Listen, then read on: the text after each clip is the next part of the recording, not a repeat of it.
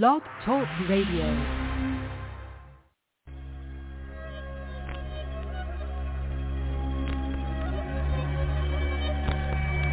You are now listening to Kings of Non Sequitur. Any topic, any subject, anything goes. With your hosts, Jay and Dre.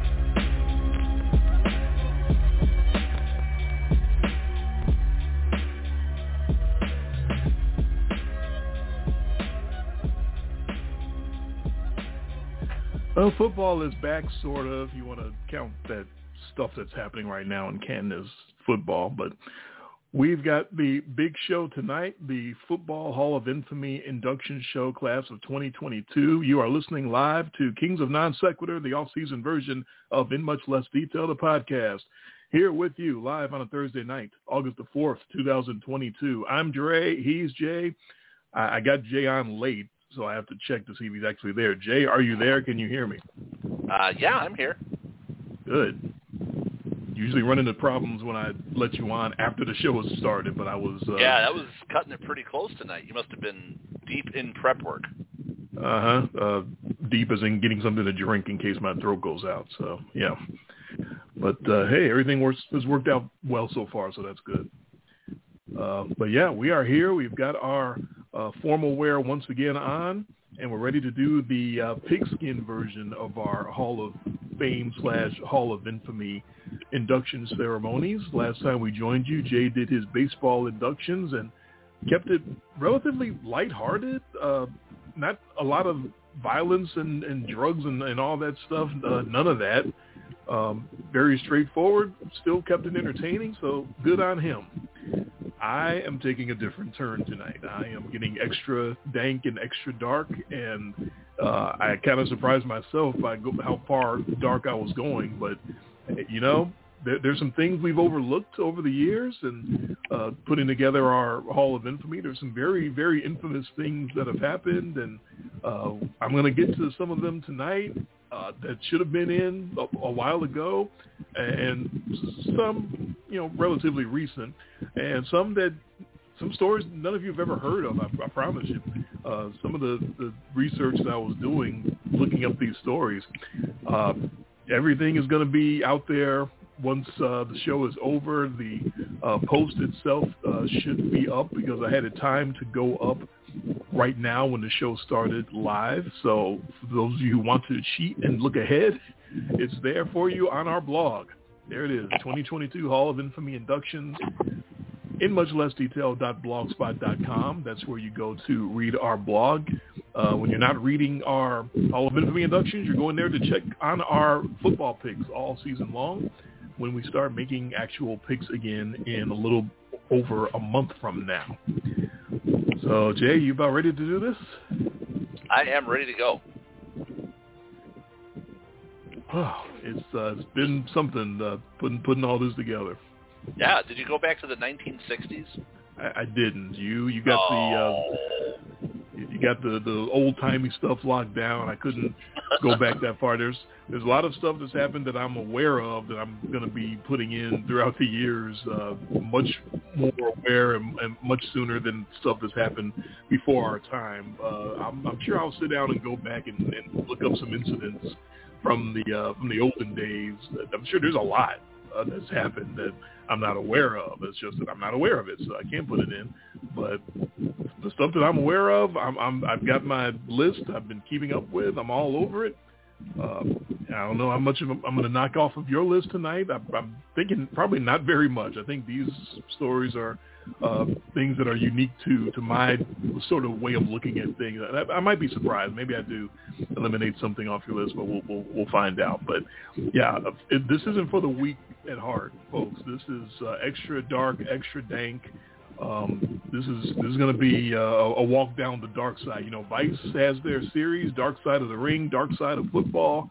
They do a very good job on that stuff, but they can't do everything, right? So, that's where we come in. We got to fill in some of the cracks. So that's what I'm aiming to do tonight. I'm going extra dark side of the NFL in my Football Hall of Infamy class of 2022 inductions. And I guess I'm about ready to get this thing going. So hopefully you all are settled in and ready to go and ready for what I got in store. I hope I don't disappoint. I'm going to start right off the bat, something that we've overlooked and something I think we should have found a way to slip this in years ago, but I'm going to do it tonight. We got to get right off on the right foot or the wrong foot or the really violent foot, as it turned out. Ladies and gentlemen, our first inductees into the Hall of Fame, Hall of Fame / Hall of Infamy class of 2022 NFL Division, Ron Goldman and Nicole Simpson.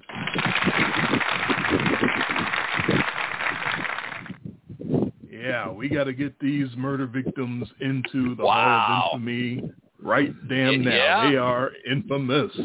You're not going to bring out crime scene photos and stuff, are you? I know I didn't go that far. The story itself is gruesome enough. Yes, it is. And I'm just going to tell the story as I have it written up on the blog. Ron Goldman and Nicole Simpson are infamous for being knifed to death by an NFL Hall of Famer. Allegedly. On June 12, 1994, the juice really was loose when O.J. Simpson, an all-time great Bills running back and C-list actor, is thought to have stabbed his ex-wife Nicole and a waiter, Ron Goldman, who was returning Nicole's mother's lost sunglasses to Nicole at her condo. O.J. is historically judged to have had a jealous streak and snapped in a rage of fury. He didn't pay for his actions at criminal trial, where he was found not guilty in what was called the trial of the century. However, Goldman's father, Fred, won a civil suit against O.J. for $33 million. The family also won the rights to the Simpson book, If I Did It, where he pretended to map out the murders as if he wasn't involved in them. There is simply no more infamous incident in NFL history. Simpson was a beloved public figure at the time of the murders. He had spent several years as a sideline reporter with NBC after concluding one of the most productive careers ever. The Heisman winner and number 1 overall pick out of Southern Cal, he was a 1973 league MVP when he gobbled up 2,003 rushing yards in 14 games. He racked up a number of acting roles during and after his playing days, including famous turns in the Naked Gun series of movies and as a Hertz car rental spokesman. O.J. had the world on a string, but his jealousy consumed him and caused him to allegedly slice the bodies of his ex and a man he assumed was nailing his ex. The slow-motion Ford Bronco car chase. Was gay, by the way. Well, bad assumption on O.J.'s part. Yeah. The slow-motion Ford Bronco car chase, the spectacle of a trial, the bloody glove, all of that. It's all part of a sordid story that lit up the country in the mid-'90s. Everyone was talking about it, and everyone stopped what they were doing when the verdict was read midday on October 3rd, 1995. And he was found not guilty. It was the late Johnny Cochran, one of his lawyers, who declared, if the glove don't fit, you must acquit. But for Goldman and Nicole, the saying maybe he should have said, you will die in a haze, because O.J. was in a craze, or something. The pair will live on in infamy as they probably have in the Juice's dreams every night since. Ladies and gentlemen, the first inductees of the Hall of Infamy class of 2022, Ronald Goldman and Nicole Brown Simpson. Wow. Yeah, I wouldn't give them applause. Don't give them... Well, our crowd is just as dank and dark as we are. So yeah, the crowd was probably more like gasping, like, oh. In horror, right. Yeah. Yeah, that was we have the crowd that was watching Will Smith slap Chris Rock. That was our crowd. There's so many characters you want to talk about from that whole O.J. fiasco to the you could have put in so many different things. Obviously, the victims are what we always forget about, right? Everybody remembers the trial and the Bronco and Al Cowlings and the If I Did It and all of those. But what we sometimes gets forgotten in this, sadly, is the fact that 2 people are dead, and O.J. is still looking for the killers. Very, very much looking for working very hard, diligently, still looking for those killers. Yeah.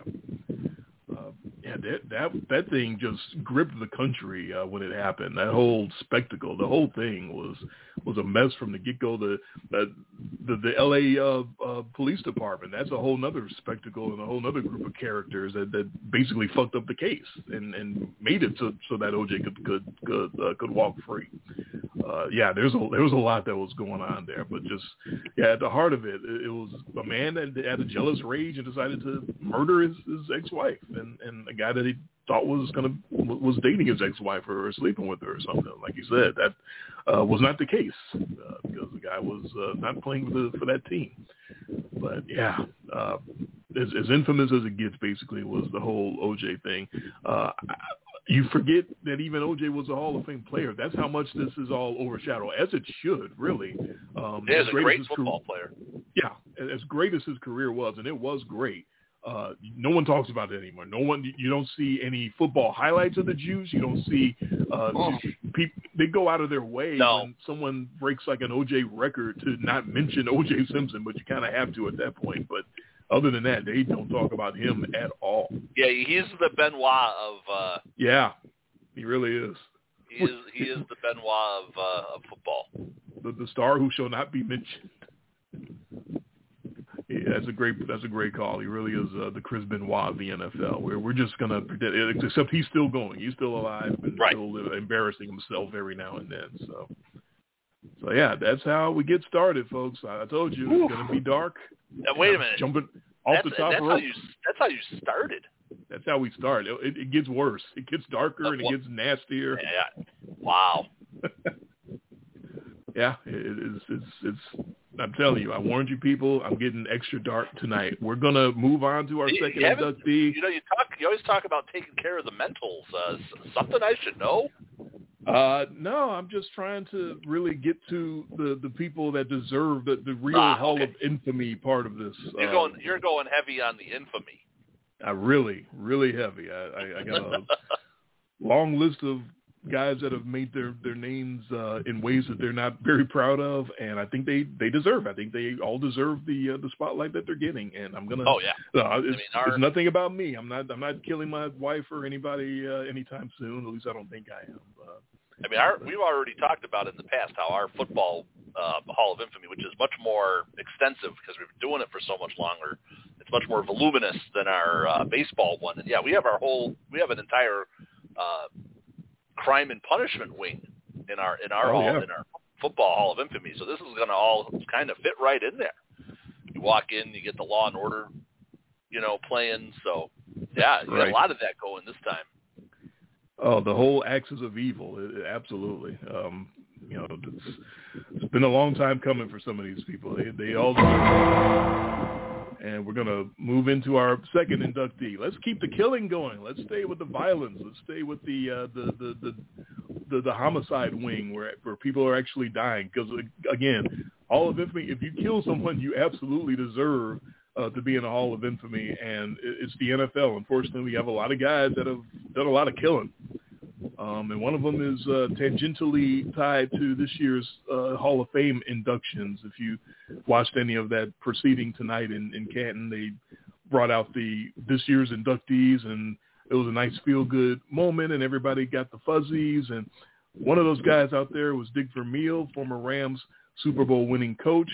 And you're not going to hear any stories about this man when they go back and do the Dick Vermeil story and all the recapping of what made him a Hall of Famer, because he's got some guys in his past that maybe are not so Hall of Fame worthy, and this is right at the top of the list. Ladies and gentlemen, our second inductee into the Football Hall of Infamy class of 2022, Leonard Little. Jay remembers Little. I got a reaction. I got a pop out of Jay, so he remembers that one. For those of you who are not familiar with his story, Leonard Little, former defensive end for the Rams, infamous for, unlike O.J., actually being convicted of killing somebody. The Leonard Little story fits into one of my hard truths from our podcast earlier this summer, namely, when somebody shows you who they are, believe them the first time. The reason Little will never hear his name in Canton and thus finds himself enshrined here is because his brilliant career is bracketed by 2 drunk driving arrests. During his rookie year in St. Louis in 1998, Little demolished a woman who was on her way to pick up her son. He blew a .19 on the breathalyzer. He was sentenced to 1,000 hours of community service and suspended 8 games by the NFL. Little was nonetheless an impactful rotation player, and he was on the field for a Hall of Infamy moment when Kevin Dyson was tackled by Mike Jones 1 yard short of glory as the Rams beat the Titans in Super Bowl 34. Little put together 10 very productive years for the Rams, starting in his 3rd season, including a Pro Bowl and 2 seasons leading the league in forced fumbles. It would be foolish to suggest that St. Louis should have shown him the door after his manslaughter conviction. It wouldn't be foolish to say that the organization should have watched him a little better knowing his alcohol issues. Little got arrested again in 2004 for DWI. Despite smelling of booze and failing 3 sobriety tests and admitting he was drinking, somehow Little was acquitted of DWI but convicted of speeding. He also had charges the year before pressed by a girlfriend for stalking and harassment.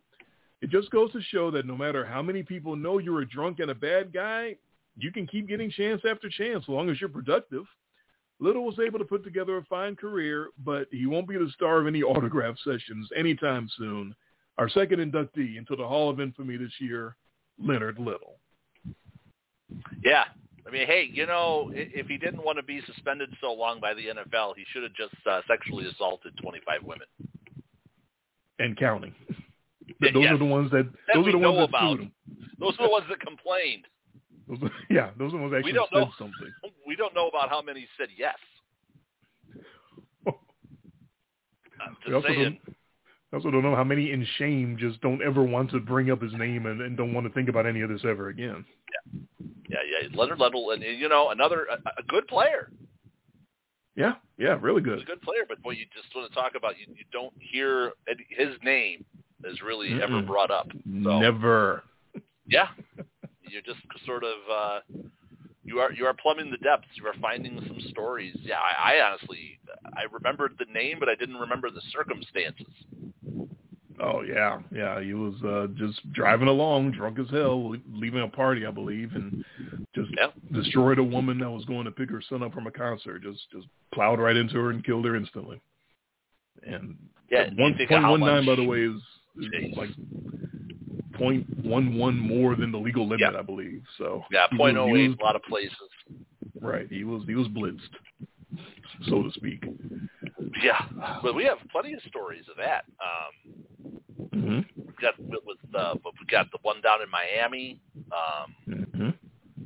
Was that Dante Stallworth? I believe it was. You know, and then last year we had Henry Ruggs. I don't know if there was alcohol involved in that, but for the speeds that he was driving. But the NFL just it is the gift that always will give. Apparently, it's a lot of guys out there that have murdered people. It's amazing. I don't think there's a whole lot of baseball players you can go through and go, I remember that guy. He killed someone. I remember that other guy. He killed someone too. There's not a lot of guys in NBA. Not a lot of people that kill other people. There seems to be a lot of those in the NFL. Baseball is a little light on the murder, at least so far that we have found. But you know, football's I think it has something to do with the violence of the sport. Possibly. And what it attracts, not like I'm saying, look, people play Grand Theft Auto on their video game and they're going to go murder people. I'm saying it's just that it attracts, I think, a different type of individual. Right, the type of person that would choose to slam his body into people for a living. Right. Probably has physicality issues, integration issues. Possibly. Plus then you mix that up with the what you call the roided up troglodytes. You know, that was what you always called. Was that Clay Matthews? Mm-hmm. But that's a lot of guys, and then you put that in the mix, and it is a strange brew, so to speak. No doubt. I think you're onto something there. We got a lot to choose from. I'm plowing through these pretty fast too. We're gonna have a whole lot of time left in the live portion, so we're already up to our third entry. It's just so depressing. I told you. I warned you. Extra dark. I'm going to get off the killing for a second. I'm going to just get icky.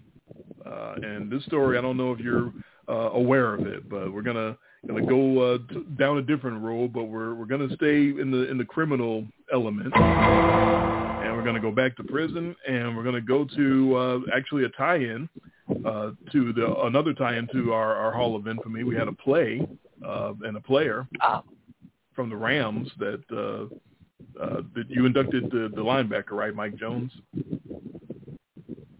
Or no, you inducted Kevin Dyson, the guy that got stopped. Kevin Dyson was actually involved in two things between the Music City Miracle and then being the guy who was tackled at the 1-yard line. So there's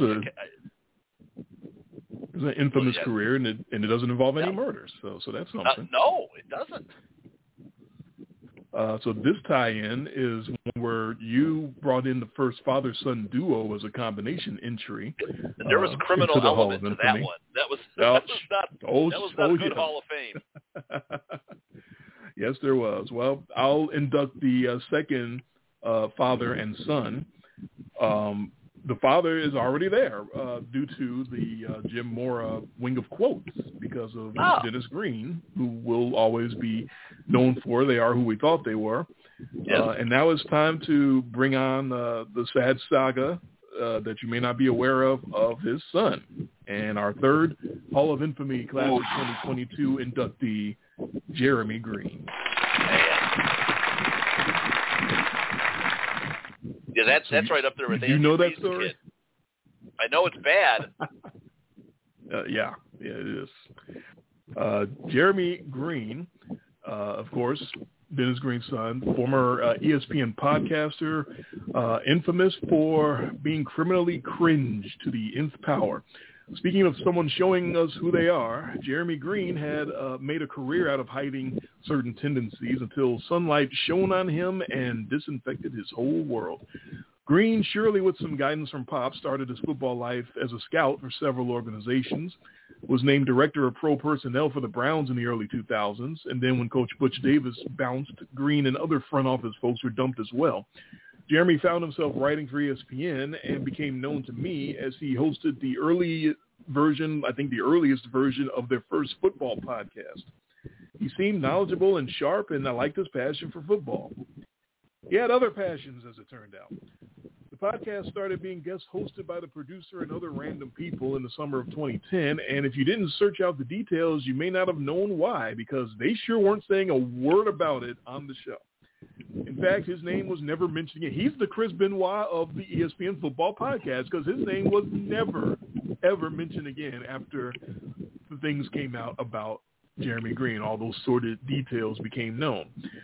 Green, despite being married with 2 children, decided to chat up a woman who he thought would bring her own children up to Bristol to have intimate relations. I don't even know how else to describe that. According to an arrest warrant, he shared pictures and videos of other children with the woman, not knowing that the woman was actually an undercover detective. This led to his arrest at a motel where police found him, a woman who wasn't his wife, a computer with loads of kiddie porn, an ESPN company computer, and oh yeah, why the hell not some cocaine. Green was dumped by ESPN, eventually pleaded guilty to the child porn, and served 3.5 years of a 5-year sentence. His father will always be associated with They Are Who We Thought They Were, but no one could have thought his son would be a Michael Jackson wannabe. Sometimes you just never know what you thought they were or something. My dismounts suck tonight. I apologize. That's our third NFL Hall of Infamy class of 22 inductee, the story of the disgusting Jeremy Green. So let's see. We went from a double homicide. So we went from like Law and Order, and then we got the drunk driving. I don't know. That's not. I don't know about that. Where that really falls in Law and Order. He went to jail. He didn't go to jail, but he got arrested. Like what spinoff of Law and Order that would be? Because this one's definitely the SVU. That's definitely SVU. Law and Order. Yeah. So. Yeah. So yeah, coach's kid hooked on kitty. Yeah, so that's why I brought up Andy Reid's kid. Uh-huh. So yeah, so this you're not gonna hear about this guy. This Jeremy Green he's the Hunter Biden of the Green family. Oh boy, the black sheep for sure. Oh my God. So yeah, and again, Denny Green, he's pretty much untouchable. Great coach, distinguished career.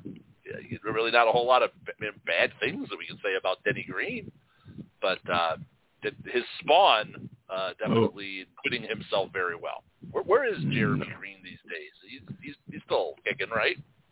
That is that's radio silence right there. I haven't heard a thing. I couldn't find a thing about him on the internet after he got released from jail. He is laying low, as they say. Okay, and that's probably for the better. Yes, definitely. There's definitely a situation where the least you hear about, the less you hear about the guy, the better, because that means he's presumably keeping his nose clean. Either that or he got much better at what he does. Hopefully that's not the case. Yeah, wow. I can't remember the law. No, is it criminal intent? I was trying to think of the one with Vincent D'Onofrio. Yeah, that was criminal intent. So yeah, that was the one where you kind of already know who did it, but it's more about them kind of breaking it down. So you got a lot more of it from the the criminal's perspective, and then the investigative. But not a bad show. But definitely didn't have the legs of the other two. So that's the show. I think that's more like planned murders or planned crimes that weren't just kind of things that happened, like crashes, car crashes. That's the original Law and Order, is drunk driving crashes that just kind of happen. So yeah, the OJ one goes into criminal intent. Leonard Little goes into the regular. That would be Lenny Briscoe will be investigating Leonard Little there. And definitely Benson and Stabler would be all over Jeremy Green and his kiddie porn on SVU, no doubt. Yeah, we're covering all the angles. And you're pulling stuff up out of the memory hole too. I mean, this is definitely, the realm of things we just don't want you to know. Like don't look over here. Oh, you don't see this. Pay no attention to the man behind the curtain. Move along, folks. Nothing to see here. I didn't remember how much of the Jeremy Green story you remember, because I definitely talked to you about it when it happened. Because I was like, dude, you're not going to believe this. It's one of those where it triggered for a real short period of time. Let's give the NFL credit and ESPN credit for how fast that disappeared. Ooh. They covered that up real quick. They got rid of him, fired immediately, and never mentioned again. Like I said, the Benoit of NFL podcasts. Yeah, all guys so far are getting the Benoit treatment.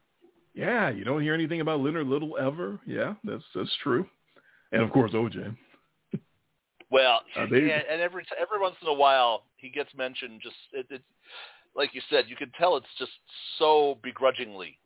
Like it's like, well, we have to bring this up, So and so broke this rushing record set by this. What's his name? OJ. Oh, okay. Congratulations on breaking that record. That guy. They tried not to mention him ever on NFL broadcasts and shows and whatnot. And he's got a lot of records because he was a great damn player. But you never hear anything about the juice. Like I said, unless he goes and embarrasses himself and brings attention to himself, basically. Which he was doing, quite admirably after he got off, after he got acquitted, because that should have been his cue to just disappear into obscurity. But it wasn't. And then he finally ends up getting popped for that thing in Las Vegas for the memorabilia. Mm-hmm. Heist or whatever it was, where he goes and busts into the guy's hotel room and pretty much jacks him up because there was a disagreement over some memorabilia, and then that's what I believe finally got him put away. Yes, he has been to jail. It's not for the murders at all. No, civil responsibility, and he's still looking for the killers. Still, All right, moving on to our fourth thing that we are still staying dark, but we're getting off of the criminal element. I don't think there was any jail time involved here.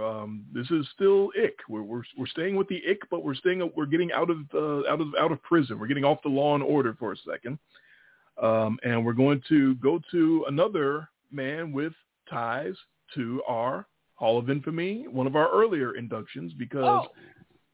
This man will now be a double inductee because into the Jim Mora wing of quotes, because he's very proud, I'm sure, of his guarantee. But he's not so proud of the night that he told the entire world, "I want to kiss you." Oh, man. Yeah, good old drunk Broadway Joe. Boy, that was Joe Namath has now, for a Hall of Famer, tangentially been put into the Hall of Infamy twice. That's hard to do. Hey, when you're hot, you're hot. When the man knows how to get attention and how to make news, again, the first time, very proud of that, I'm sure. Second time, not so much. So a hearty congratulations to another NFL Hall of Famer, Joe Namath, who finds a way, like you said, into our Hall of Infamy twice. First person with 2 entries in the Jim Mora wing of quotes. On one side of the spectrum, he surely is very proud of his New York Jets Super Bowl guarantee. This is way over on the other side of the spectrum. On Monday night, December 20th, 2003, the Patriots visited the Jets on Monday Night Football, and ESPN sent sideline reporter Susie Colbert to interview Namath live during play. Joe was apparently about 3 bottles into the evening, and after slurring through some thoughts on quarterback Chad Pennington and the underwhelming Jets, he decided, that's enough foreplay. Let's get down to business. And here now is Joe Namath, letting God and the world know how he felt about Susie Colbert. Joe, it's been a tough season for Jet fans. What does it mean to you now when the team is struggling? I want to kiss you. I couldn't care less about the team struggling. What we know is we can improve. Chad Pennington, our quarterback, missed the first part of the season, and we struggled. We're looking to next season. We're looking to make a noise now, and I want to kiss you. Thanks, Joe. Yeah! A huge compliment. You know what? Joe Namath, part of the 4-decade team. We'll see these guys at halftime. All right. Thank you, Susie. Joe's just a happy guy. Isn't he? He's just a happy guy. Oh, boy, is he happy. Oh, wow. Joe's just a happy guy. Uh-huh. That's my favorite broadcast crew there, both of ours, putting the icing on that ick cake. Yeah. Was that the Mike Patrick, Joe Theismann, Al McGuire group? Joe and Mike tried to chalk up Namath's come on to him just being a happy guy, and then Paul McGuire deadpanned, "Oh boy, is he happy." Oh boy, is he happy, yeah. Boy, howdy. I don't care if, we always said the Jets, but, it's truly the team. I don't care if this team is struggling. Oh, man. That's a funny one just because of how many times we have made reference to that. Oh, everyone has. It's infamous. It really is. I mean, so that's good that you got that in. I like some of the AV work that we've gotten done here these last few shows, with the pulling of quotes and such along those lines. So, yeah. It's always the best when you can go and find the stuff and actually present it the way it actually happened. And you definitely get the sense of how in the bag my God. Joe Namath was, even without seeing it. Yeah, you can hear it. you can smell it coming through your computer screens and wherever you're listening to your favorite podcast. This is how ubiquitous Namath's quote is, by the way. My wife, I feel like I'm bored right now. My wife doesn't watch football, doesn't know much about it, doesn't care about it. But when Namath pops up on our TV as part of that Medicare coverage ad campaign that we've all seen, she responds, "Isn't he the drunk guy who was struggling?" Even she knows about that. This is the crying Jordan of the NFL. It's the moment that a man who was at the top of the sports world generations ago gets discovered and memed by the TikTok and YouTube generation who doesn't know anything about his playing days. Namath never imagined that he could top the fame from his guarantee, but on this fateful evening, he was no match for the unmistakable beauty of Susie Colbert. Well, that was, 20 years ago? Yeah, 2003. Yeah, almost 20 years ago, yeah. The sad thing is Susie looks the same. Right, she hasn't really changed. She's had some work. She has a little work done. You know what? Yeah. So is Joe, so there you go. Well, I don't want to say this to diminish the looks of Susie Colbert, but Joe was, looking through with some beer goggles, too. Good point. Thank you. Here to bring clarity to the issue. Yes, he may have said, "I want to kiss you" to anybody. Yeah. I was about to go there. You got to be careful who we disparage these days. I was just about to go there. I'm looking at her in my mind, and so are you, but I'm not going to say her name. There's so many options. Yeah, I'll run also, far away from that before I get into Also, to your point, that was the best broadcast crew that we've ever had. Yeah. Beyond underrated.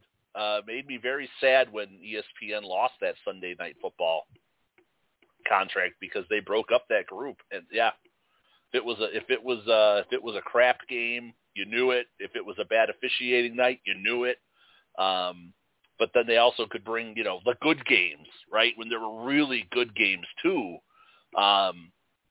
they stayed in it too, and I appreciate that. It's not the Joe Buck. Have you ever watched any of the YouTube videos about all the awful Joe Buck calls? No, because I've lived them. How lack of how much lack of description he has on these plays. They show my favorite one is when they show him calling the Minnesota Miracle with the Stephon Diggs play up the sideline. The most minimalistic call to something that I jumped off my couch when that happened. Yeah. And it was just, when you listen to the call, it's so boring. Like how you can make that moment less. And that's what makes me miss those crews like that. We don't have too many 3-man booths anymore either, because it's hard to do. Monday Night Football tried doing it for years and very rarely ever got the mix right. They tried just recently with Booger and Brian Greasy. Well, but Booger was doing the weird driving up the sideline in his Booger mobile or whatever the hell thing that was. But it was still a 3-man booth. He was just kind of out there like a ghost. Like he was set up. That was weird. Or when they have these ones where, when they used to have, what's his name? Tony Siragusa, they'd have him down in the end zone. Mm-hmm. It's just so weird. The things talking about how big the guys are on the sideline. Well, yeah, they're football players. Thanks, Captain Obvious. R.I.P. Goose. We just lost him. I'm just trying to figure out how that moment with Joe Namath hasn't made it in yet, because that is infamous. Oh my God! Everybody knows it. Everybody knows about "I Want to Kiss You." I want to kiss you. I couldn't care less about the team struggling. Everybody you got to knows condense it down to just that. Struggling. That's all we need. Struggling. And yeah, the broadcast crew. I'm not going to go on and on. Without just getting the audio too, you've still got the visual of him like trying to lean in for a kiss. Yeah. Which is basically really he tried weird. to lean in and kiss her before he even yeah, said the words. It was just so bizarre. So ick. So ick. Yes, so, ick. So ick cringe, is as the kids say. Oh, very. At least we never knew anything about Joe Namath's massage habits. Joe, like all the other players that have probably gotten happy ending massages, knew about discretion. Yes. Choose wisely. Knew how to get that shit done in privacy. Find a favorite. And stick with it.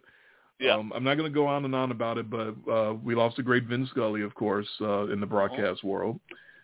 Speaking of great broadcasting. Right, and thinking about that crew of Theismann and McGuire and Mike Patrick, I think the one thing they had in common with Vin Scully, not trying to say that they're exactly the same, but I greatly enjoyed both their works. But Vin was by himself, and those guys were a threesome. Which is just amazing, right? Think about that you can fill that much airtime and have it be dramatic and interesting, and you're basically doing the play-by-play and the color all by yourself. And pulling anecdotes and stories and weaving it in. You have to be an all-time great to even pull that off, to even convince someone to let you go on the air and try to pull that off. Obviously Vin was a great, but the similarity, what they all have in common is they make the broadcast enjoyable for the person watching. It makes the person watching happy or happier that they're watching that particular broadcast, that particular version of it, because you can feel the joy and the happiness of the broadcaster through their work. And that's big time to me. I can't speak for every fan or everyone else that watches sports, but when the person calling the action is happy to be there and is really enjoying their work, it makes it much more enjoyable for me, the viewer or the listener. And that's what Patrick and McGuire and Theismann did, because, like you said, when it was a great game to be watched, when it was one of those Steelers-Ravens bloody 10-3 slugfest. So, you know what? And they were right in that era when we were just starting to get those contests, those 9-6, like the best low-scoring football you could ever watch, and they enhanced it. Exactly. They were right in there, and they gave you all the details and all the excitement, and they let you know what was going to happen before. It was going to watch what Troy Polamalu was about to do right there, and then there he is just lighting somebody up. So they gave you the enjoyment of the telecast. They gave you the joy of the game, and they also prepared you and made you smarter for watching as well. Yeah. And that's another big part of it as well. And then when things like the Joe Namath thing happened, they could give you... Joe's just a happy guy. Isn't he? He's just a happy guy. Oh, boy, is he happy. Oh, boy. Oh, boy, is he happy. They can give you that. Oh, man, he knew. Oh. They all knew. They all knew, but Paul was the one that said it in so many words, which is funny because we talk about them and we talk about Vin Scully passing, and we think about what we talked about last week. Is that there's a drive into deep left field by Castellanos, and that'll be a home run. So yeah, there's that end of the spectrum, and then there's Thom and Joe Buck and that whole end of the spectrum where. That does not sound happy. When those guys are calling the action, they don't sound like they're enjoying it. So that's and I don't want to talk. Well, we'll fill a few minutes here because we still got 17 minutes for your last one. But right. But this era, it's over of these broadcasters who brought interest and personality and could really infuse something into the broadcast. Everybody now is so milquetoast and canned sounding. And then mercenaries. So these guys are all jumping from team to team to team, and and very very few other than guys who have a shtick. Shtick isn't entertainment, right? I'm up here in Wisconsin, so we've got Wayne Larrivee, who the Bears had for many years too. But Wayne is shtick. 2-yard gain. Yeah. There is your dagger. Oh, God. Okay. It's exciting if you're a fan of the team, maybe, but it's shtick. He's professional, at least. He actually knows what he's doing in between the shtick. He is a good broadcaster, and when we had him down in Chicago, he would call Bears games. He would fill in on GN for Cub games all the time. He never embarrassed himself. Yeah. He's good at what he does, but yeah, like you're saying, he's got a thing that he does, and he's trying to get himself over is what it's called in pro wrestling parlance. When you make sure you get your shit in, make sure you get your line in, and make sure everyone knows who's broadcasting this thing is getting himself over. Thing. Yeah, you're waiting on him to say that thing, to do that thing you do.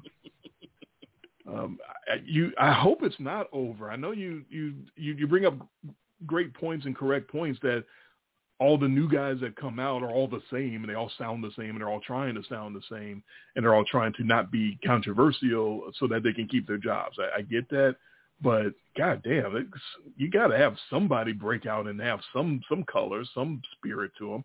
I know if I ever got the opportunity, I would be extremely professional. I would make sure nobody could ever see through my stuff.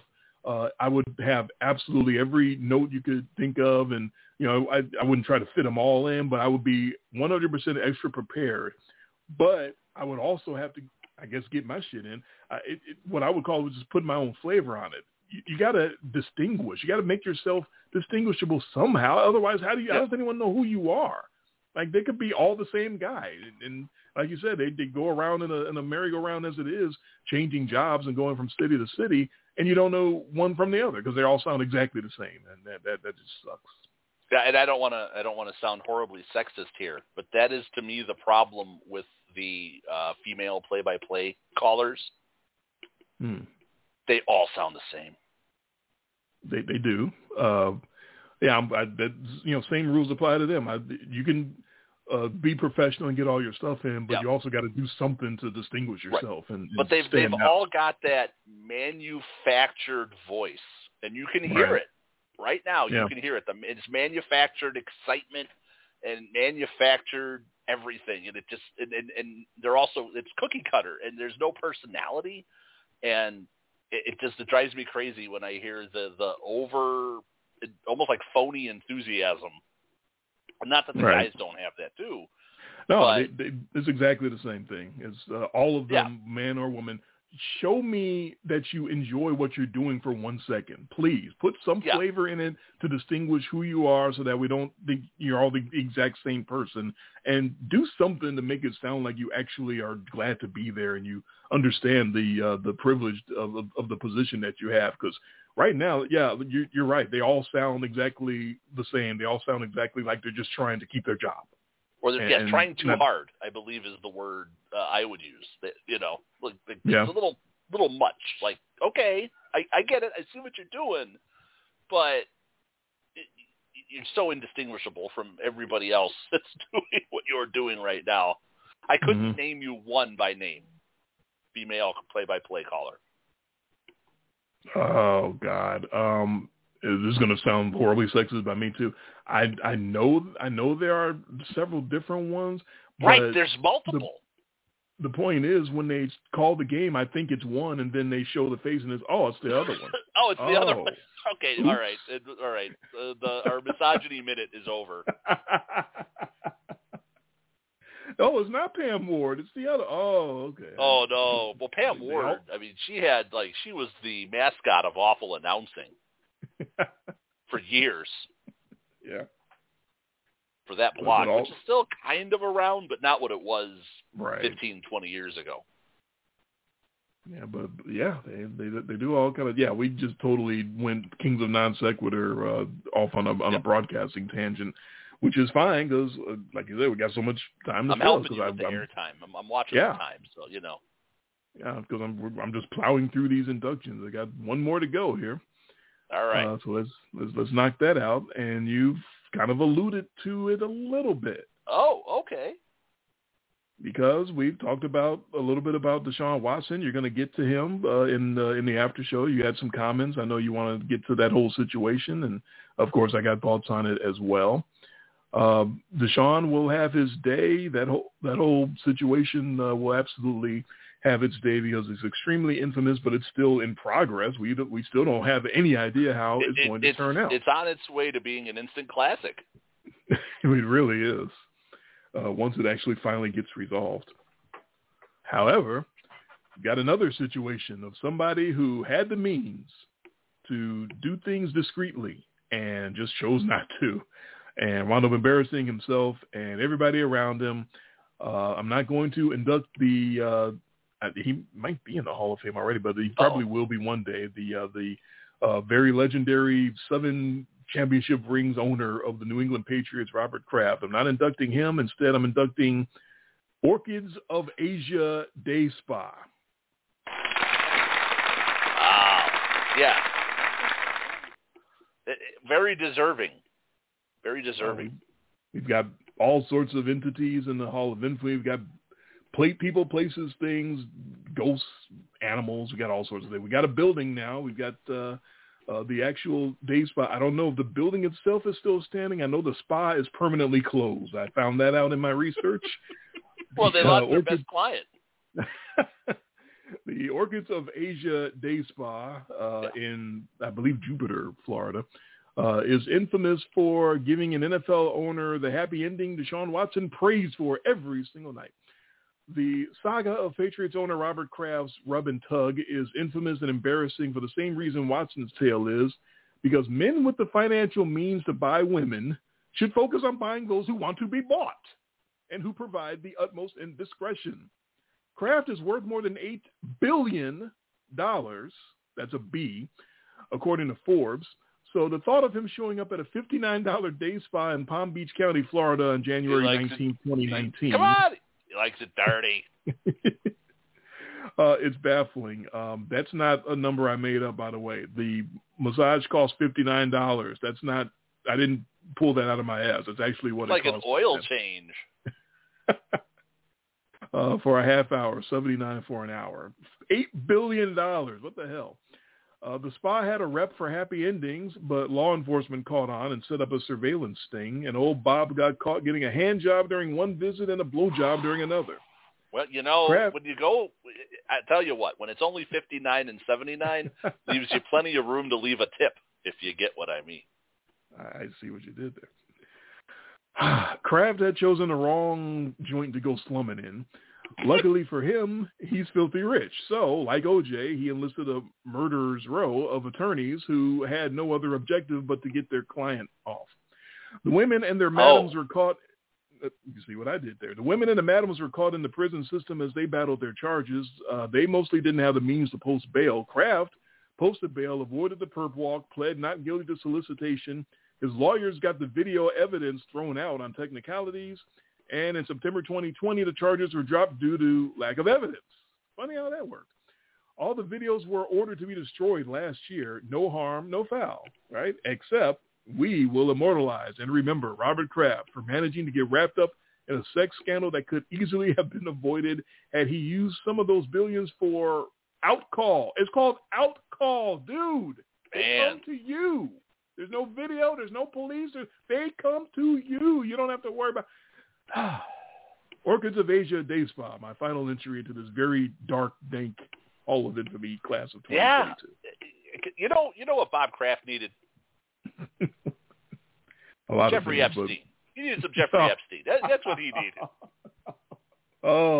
Yeah, he needed a Ghislaine Maxwell in his life, right? Yeah. Just somebody to sort of guide him the right way instead of down the wrong path. What are you doing? What are you doing? There is an excellent story in Vanity Fair with a lot more details by a lady that actually went down there to the community and did some legwork and interview. Apparently, like, he was with a friend. A friend drove him to he was trying to go to a hotel to get a massage, and it was not available. I don't know if they were closed or what, but a friend of his said, "Hey, I know a place," and drove him to the other side of the tracks, to the dirty side of Palm Beach County. See, they had to throw out the evidence because it was all swallowed.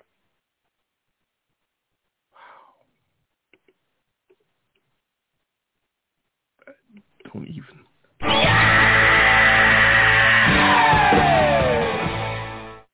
Don't even know where to go with that one. Yeah. But we, however, we can keep the tapes, right? We can put the evidence in. We can have that playing on a repeating loop in the Hall of Infamy. I wish we could. When I say the tapes were destroyed, I mean like a judge ordered them destroyed last year. So telling me nobody's got a copy? Come on. That would not be surprising. That just because you destroy all these tapes doesn't mean somebody somewhere doesn't have something stored away for a rainy day. Think about how much just wouldn't be surprised. crap the Patriots, to be squeaky clean, how much crap they have been exposed to between that and Deflategate and the taping of practices illegally and Aaron Hernandez and the Patriots. Oh my God, Tommy. Oh jeez, this makes you sick.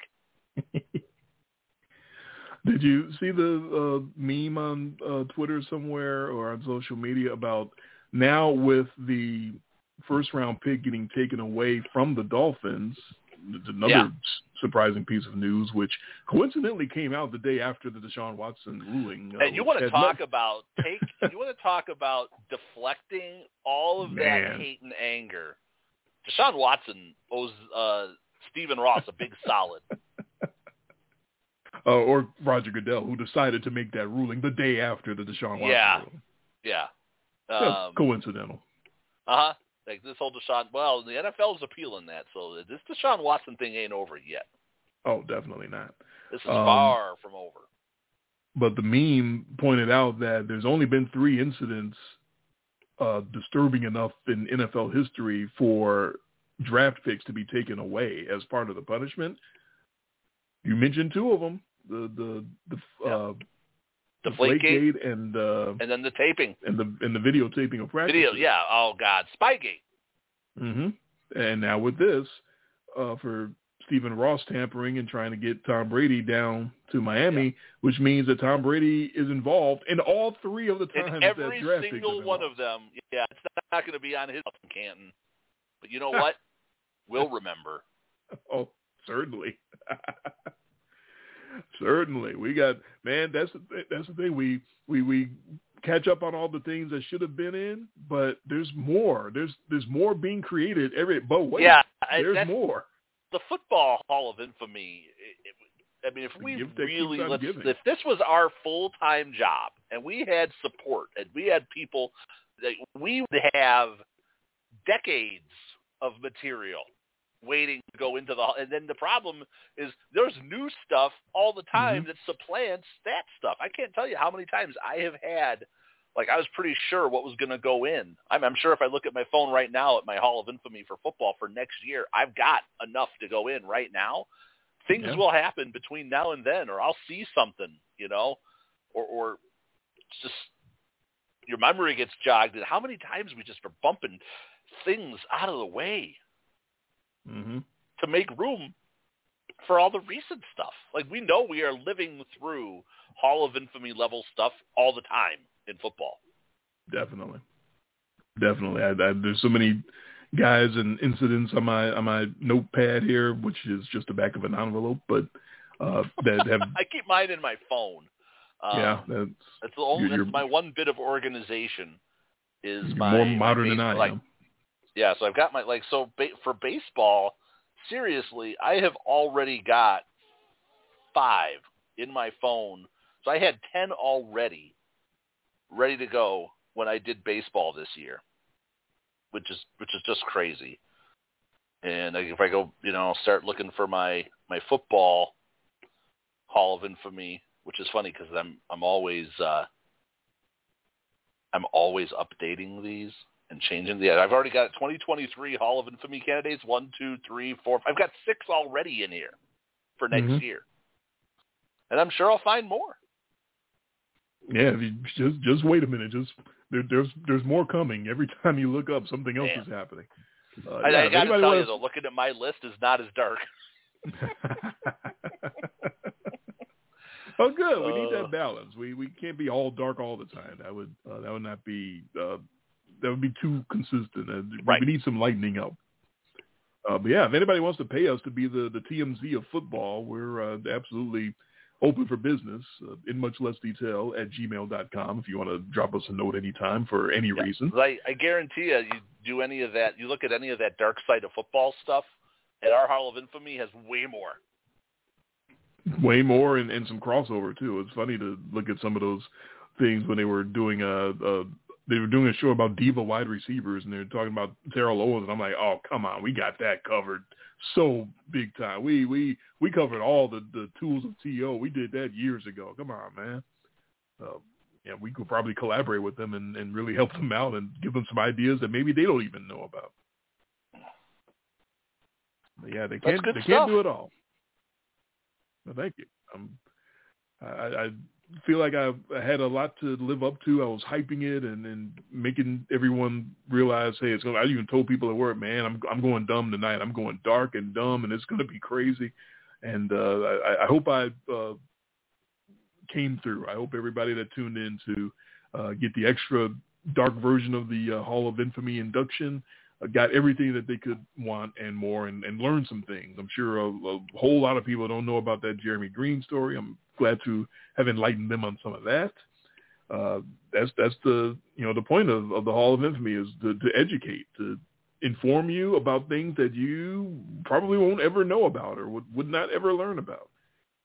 So we entertain, but we also want to inform. That's the key. That's the goal. And then hopefully I did that tonight. That was a crazy list. And that's just the 5 that I picked off this year, because there's more. Like you said, there's always more. The most recent is is Robert Kraft, but that's not last year or whatever.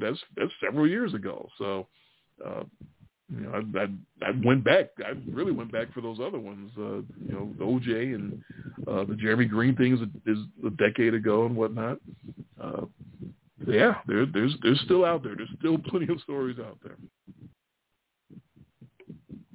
Yeah, I'm going to have to do my work and find something dark for next year.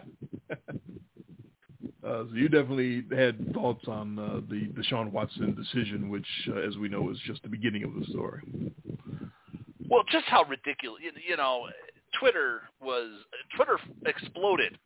And Twitter explodes. Yeah, well, that's one of those where I understood it because you had the posts, and they were so accurate about it. I get that the NFL is going to have its punishment, and it's going to punish players and do things, and I understand it.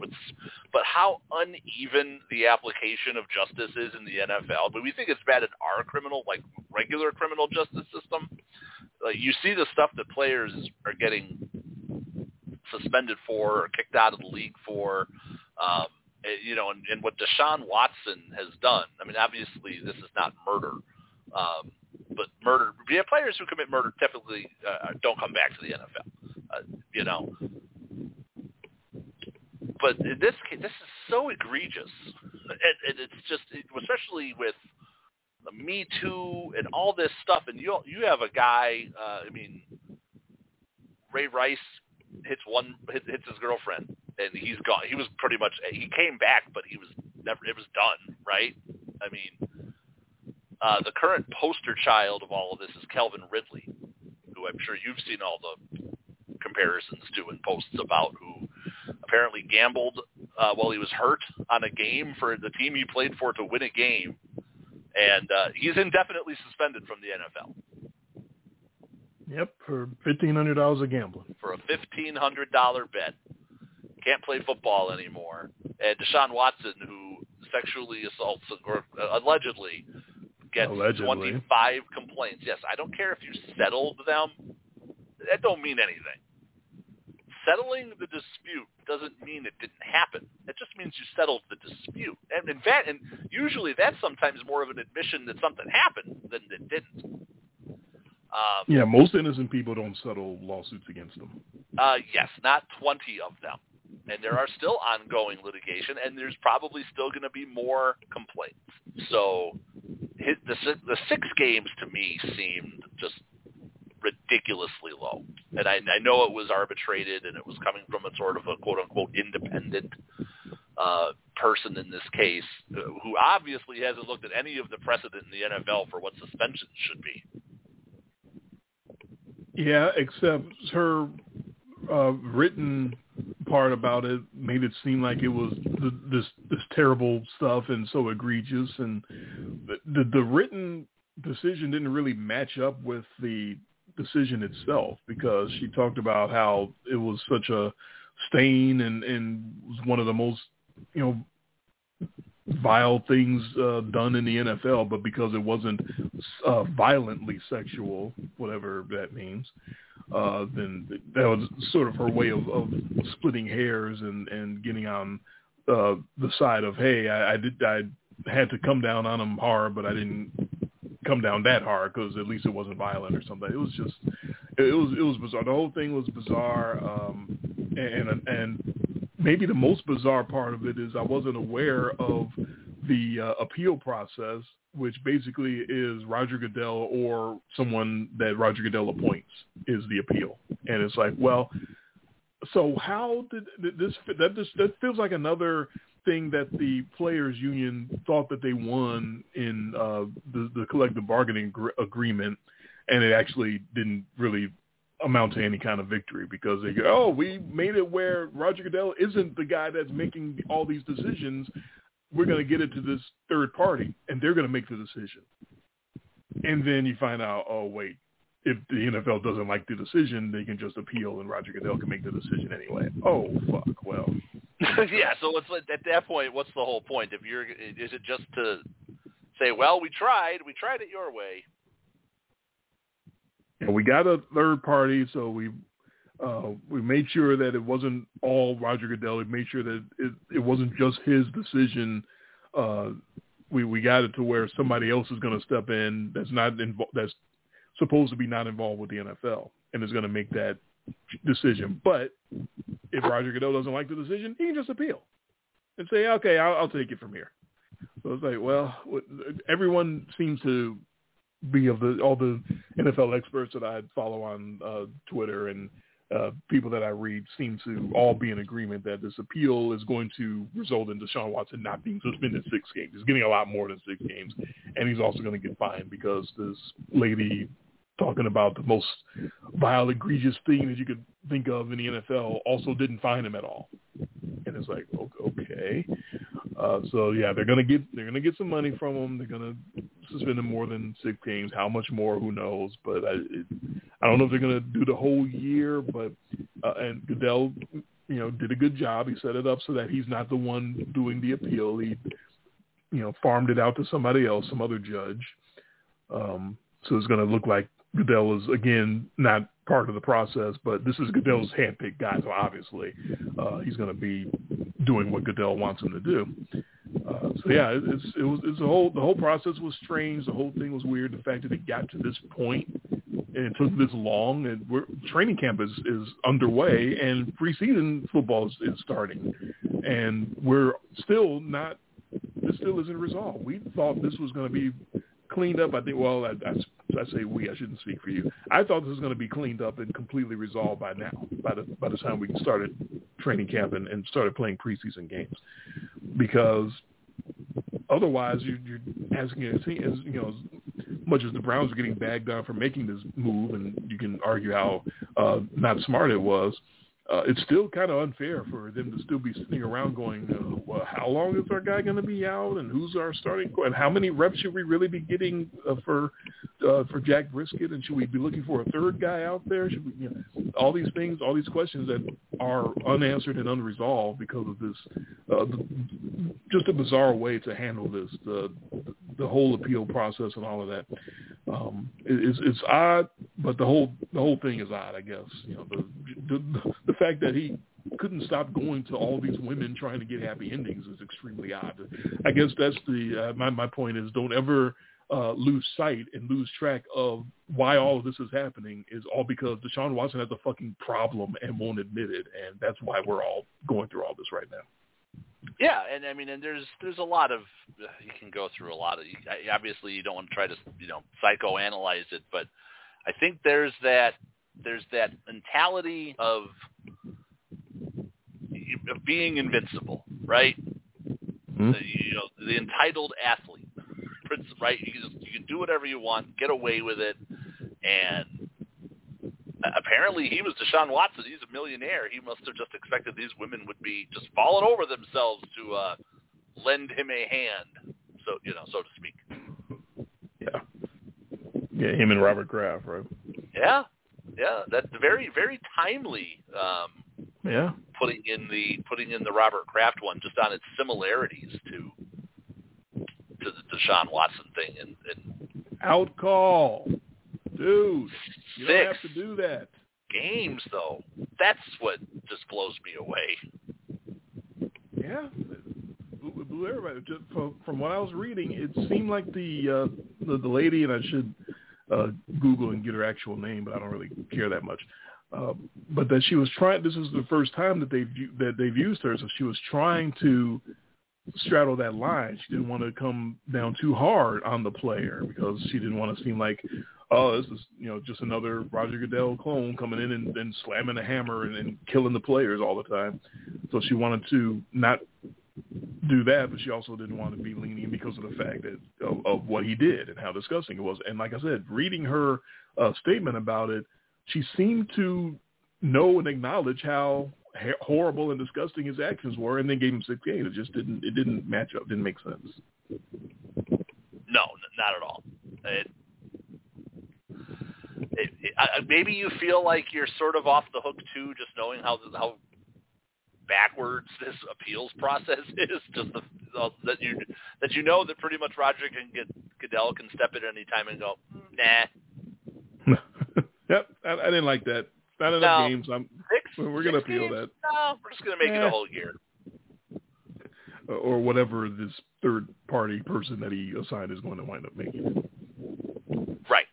Might be a whole year. I don't know. We're in the holding pattern. We're waiting. I was in the camp that would have been completely okay with an entire season.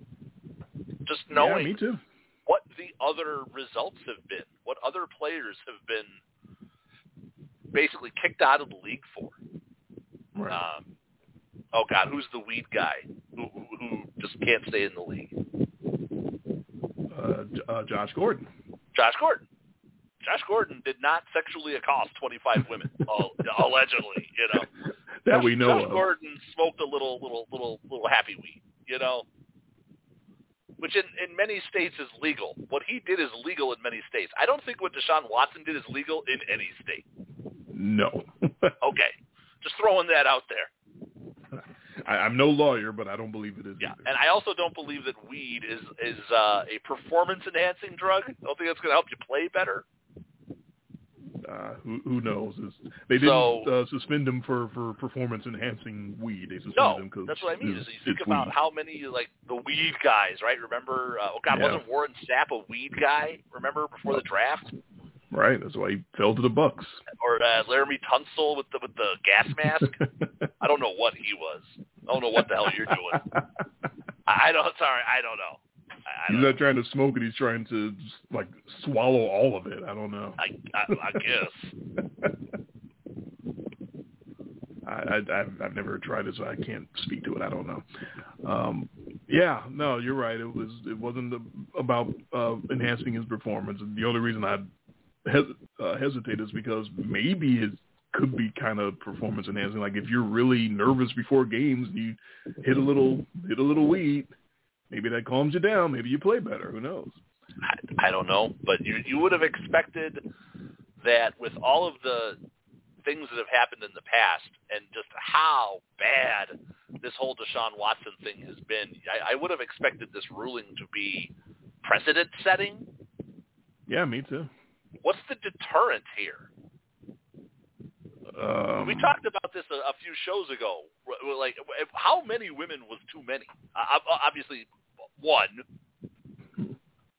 Right. But at which point? Right. So if Deshaun Watson had only had this happen one time, this would still be a big story, right?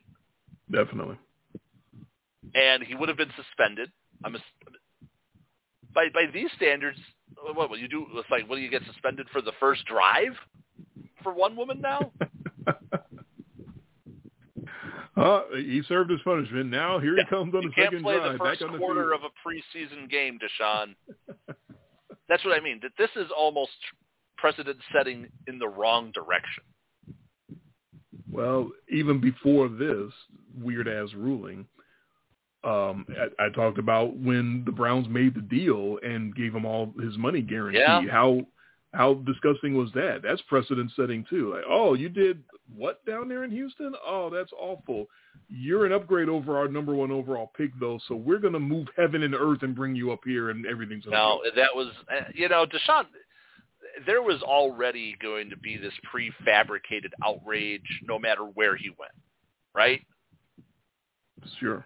Every city that was talking about being in on Deshaun Watson already had all those articles written. All the national media already had all the articles written just with a blank with the name of the team.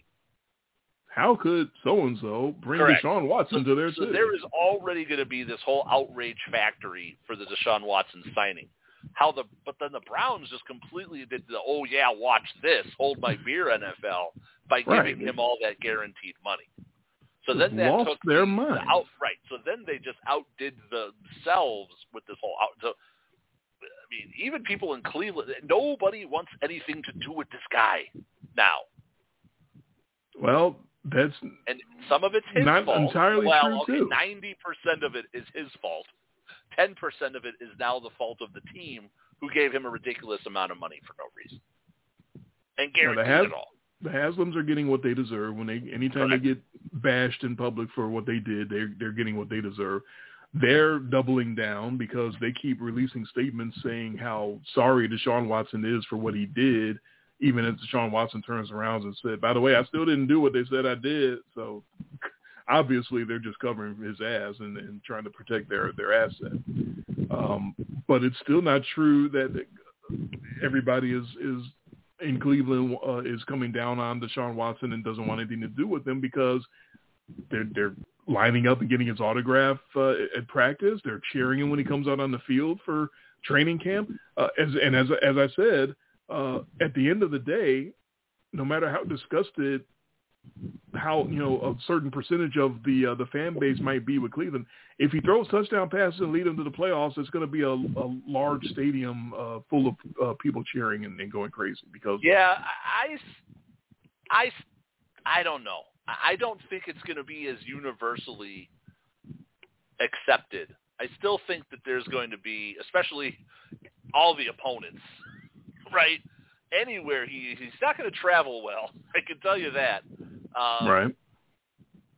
But I don't know how. I obviously am not in touch with the sports media or the fan base in Cleveland, but I think we'll get that as it goes on. What I'm not looking forward to as this Week 6 thing holds, where he's suspended 6 games, is when we get to the Week 7 game where he's about to start, and we get the sit down with him and one of the whoever's calling the game that week, and I'm not watching. I don't know if he's got the balls to do that. I don't know if he's going to sit down with anybody. It's going to probably be mandated by the team that he has to go on this rehabilitation tour, right? He can't just show up as the bad not guy. That team. The Browns aren't going to make him do anything. I think the Browns have proven, and the Haslams have proven, that he can do anything he wants to do, and they're fine with it.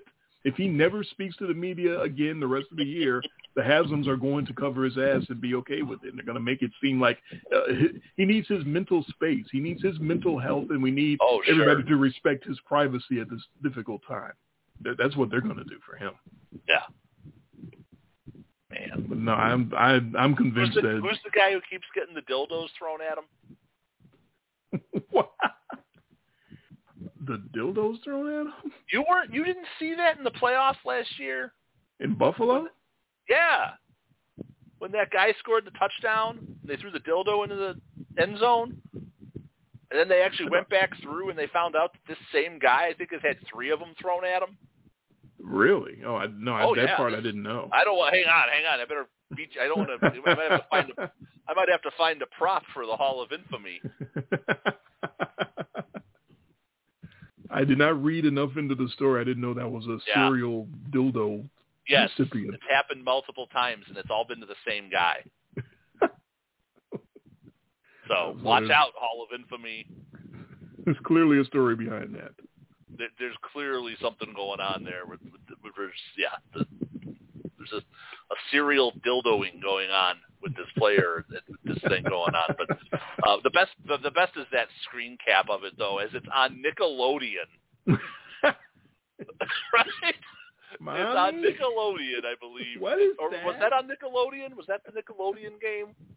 I don't remember. Oh, my God. I don't remember exactly. I do remember making a joke about who the sponsor would have had to have been for what would have been shooting in the end zone instead of the slime. Oh. Remember making that joke on Twitter. Yes. That might not have been the Nickelodeon game. I think I'm conflating that with my joke. Oh. I remember the game. It was the Patriots game. It was Saturday night. I picked the Patriots. That was not the Nickelodeon one, right? It was one of the worst picks I've ever made because they had no chance in that game. Yeah, COVID saved you this last season. Because I wasn't able to change my picks because I was sick with COVID, which sucks. Because once it looked like it was all over, I think you lost every pick. Just about, yeah. I won the Super Bowl. I can't remember if you won the Super Bowl pick or not. I think you might have won that one. I did. I thought it was going to be a field goal game, and that's what it was. 4? Was it 4 or 3.5, 4? Yeah. Yeah, it was close, but we're getting to football now. This is fun. I did not watch a second of that game tonight. I don't care. I didn't watch a second either. I know about them introducing the players because I read it on Twitter. I'm excited that we're taking our kids to a game this year. We're taking the kids to their first game at Lambeau, which is just a cool place. I mean, it is football. It's like one of the meccas of football, right? Really hope nobody throws a dildo up there. I'm hoping there's no dildos thrown. But yeah, my kids get to see a preseason game, but I don't think they're excited to go to a football game, real NFL game. They're not going to care that it doesn't count. Right. They might care in 10 years. I particularly myself don't care all that much about going to preseason games. I do remember the last preseason game I went to. I went to it with my wife. I don't even know if we were married at the time. And Aaron Rodgers, I think he threw 4 touchdowns in the first half against Buffalo in a preseason game up here. And I'm sitting there and I'm watching that and I'm going, yeah, he's my number 1 pick in fantasy this year. Man, he's been there that long. It might have even preceded your marriage, which is 11 years old now. Close, pretty damn close to it because because he's been their quarterback since 2008, 2007, right around there. Wow. Keep forgetting how old he took over as soon as Favre left. Right, but he didn't immediately get the job. He sat in. He studied for 2 years or whatever. Right, but once Favre left town, though, and once Favre actually left, it was Rodgers' job the whole time. Right. They went straight from Favre to Rodgers. And I remember Rodgers, before he got the job, I remember watching him in some preseason action thinking he was just absolute garbage. His first preseason with them was just awful because he played a lot because Favre wasn't playing at all. And he was terrible. He was bouncing. Just bad. I was like, man, this guy's terrible. I remember there was a game, the second season, I think, where Favre got hurt and he had to come in and play in the second half of a game and just was lighting it up. I was like, is that the same guy? Yeah, sometimes it just flips, right? It turns out that Aaron Rodgers is pretty good. He's not bad. I'm still on record. They got rid of the only wide receiver he trusts. They're winning 9 games this year. They're 9-8. I'm on record. Wow. No, I was looking at their schedule. They've got 11 in them, I figure. 11-6. They're going to have a top 5 good. It better be. Just watch. That's why they gave up all those resources. And honestly, though, even if they go 9-8, they're still winning the division. Probably. That's fine. But no, they're a double-digit team. I don't think they're going to be home field advantage good because I do think that there's some question marks on. I mean, we were joking on the last show that their running backs might lead their team in receptions. Yeah, that's your that's your longtime assertion for this since everything went down this off season, and I'm not arguing with you on that at all. Oh, I didn't taunt you on Twitter. but I almost sent you one of my I Told You shows, or the patented Nostradamus, or I Predict. Deebo Samuel's not going anywhere. Yeah. I did it again. After all is said and done, he's not going anywhere. That's 2 for 2 now with my when the hot take is that the guy is staying. I'm 2 for 2. Yeah, I guess that's the thing now, is to make it seem like in the media that you're just, I'm through with it. I'm done with this organization. Yeah. They're done with me, and we're definitely breaking up. And then they throw in the big bag of cash. And, it's all good again. We all love each other. If we had that crack production staff, I'd go back and find that tape from when we had that whole Deebo discussion, and I was just like, he can't leave. He's useless everywhere else because all these other teams are going to want him to do what he's doing for the Niners. And he's saying, I don't want to do that. Well, then you're useless to us. We want that. Right. So now they paid him, and now he gets to keep doing what he was doing and being dangerous. Right. So that's why you give him that much money, because he's doing that. So I don't think he's going to be. He wasn't leading the team in rushing, but he's just so dangerous in special teams, receiving, and running. He's just that all-purpose guy. He's probably the most all-purpose guy we've had since Marshall Faulk. That's quite lofty praise. Yeah, he wasn't their leading running back. He was just their best running back on the team. That's all. Well, I don't think he led the team in rushing. That's what I just said. He wasn't their leading rusher. He was just the best running back on the team. Right. Correct. Like Cordero Patterson, the poor man's Deebo Samuel. No, I'm not saying he's as good as Marshall Faulk was. I'm just saying that he did something that we hadn't seen since Marshall Faulk. Yeah, I understand. That's quite the name to bring up. Because Marshall Faulk is his own level. But did Marshall Faulk have 1,000 yards rushing and receiving one year? He might have. Because that sounds right, stupid. doesn't it? Yeah, he had some stupid combination of all-purpose yardage, rushing and receiving. Yeah, he was. Yeah, Marshall Faulk was ridiculous, and he's in the Hall of Fame, as he should be. Yes. And he deserves it. He's new to this, so he keeps this up. But it's so hard to keep up because doing it in a running back's body, I think, is easier than doing this in a wide receiver's body. He wouldn't be nearly as effective as a receiver in a running back's body, though. No. Right. Because Faulk was a runner first, but nobody ran that wheel route better than Marshall Faulk. Right. But he ran other routes too. He was slanting over the middle. He could catch out of the backfield. Yeah, he'd run the wheel route. He'd do that up the sideline one. I mean, come out of the backfield and then that go route, and then just see it right now. Close your eyes. There's Kurt Warner just dropping that in there for a 60-some-odd yard touchdown, and almost unstoppable. And Deebo was that last year. Yep, different body type completely. His value is going up and mossing you and just taking the ball from you. Like you can't do anything about it. He keeps the Niners least relevant. Now, I'm not going to go out and say that they're going to be good, but he'll keep them in the game. He'll keep them in games. No, he's Shohei. He's doing everything you could possibly ask him to do. Yeah. The team might suck, might not, despite what he's doing, but he's still going to do what he's doing.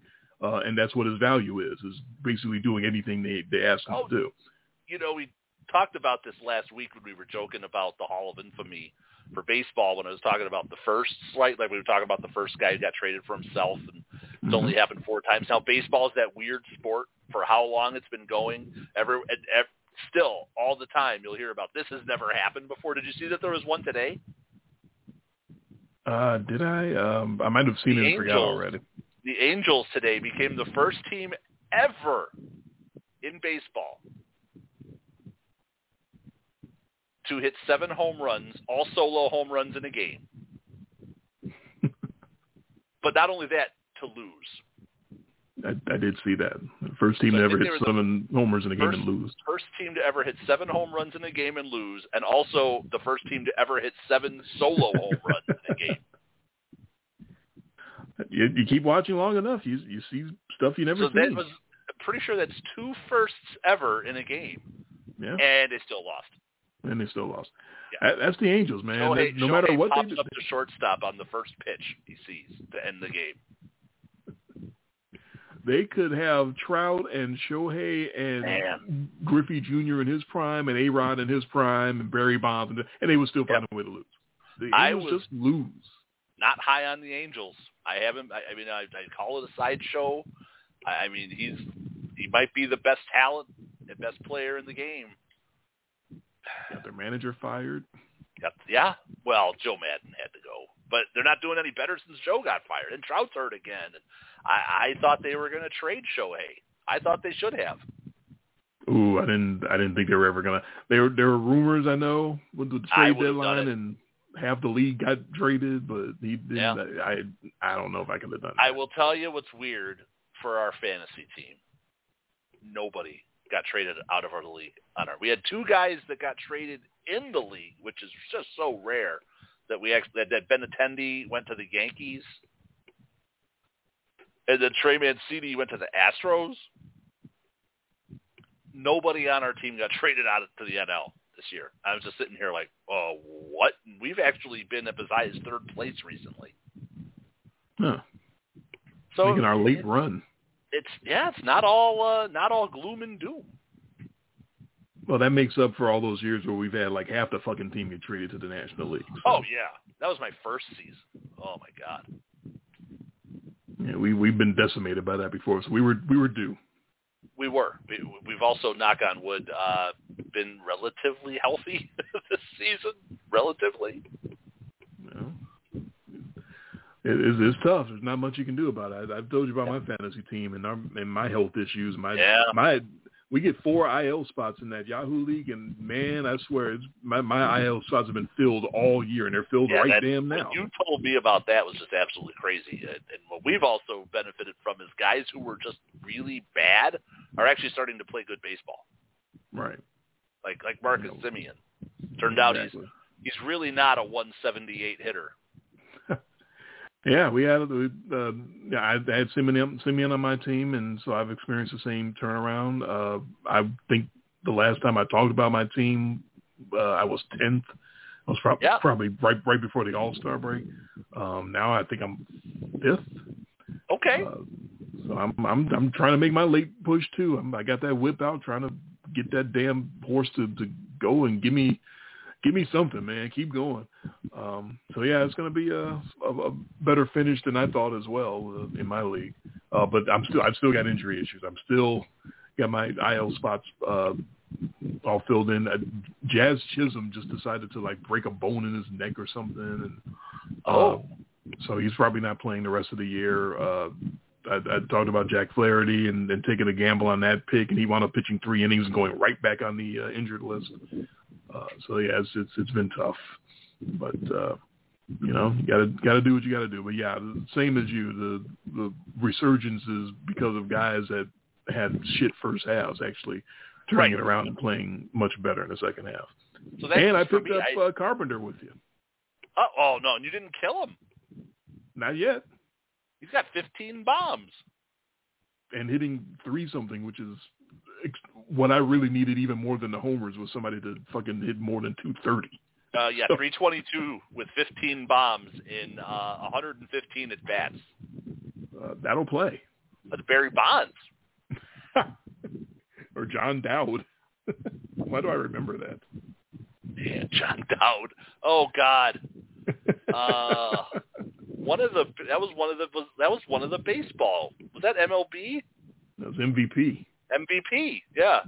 And he was white and right-handed. Right. So there's no way that could be a Barry Bonds clone. He's white and he's right-handed. Right. He's so nothing like Barry Bonds. So you would just go into the player editor and make him black and left-handed and change his name to Barry Bonds. And what was even funnier was the name was programmed into the game. So did you know that?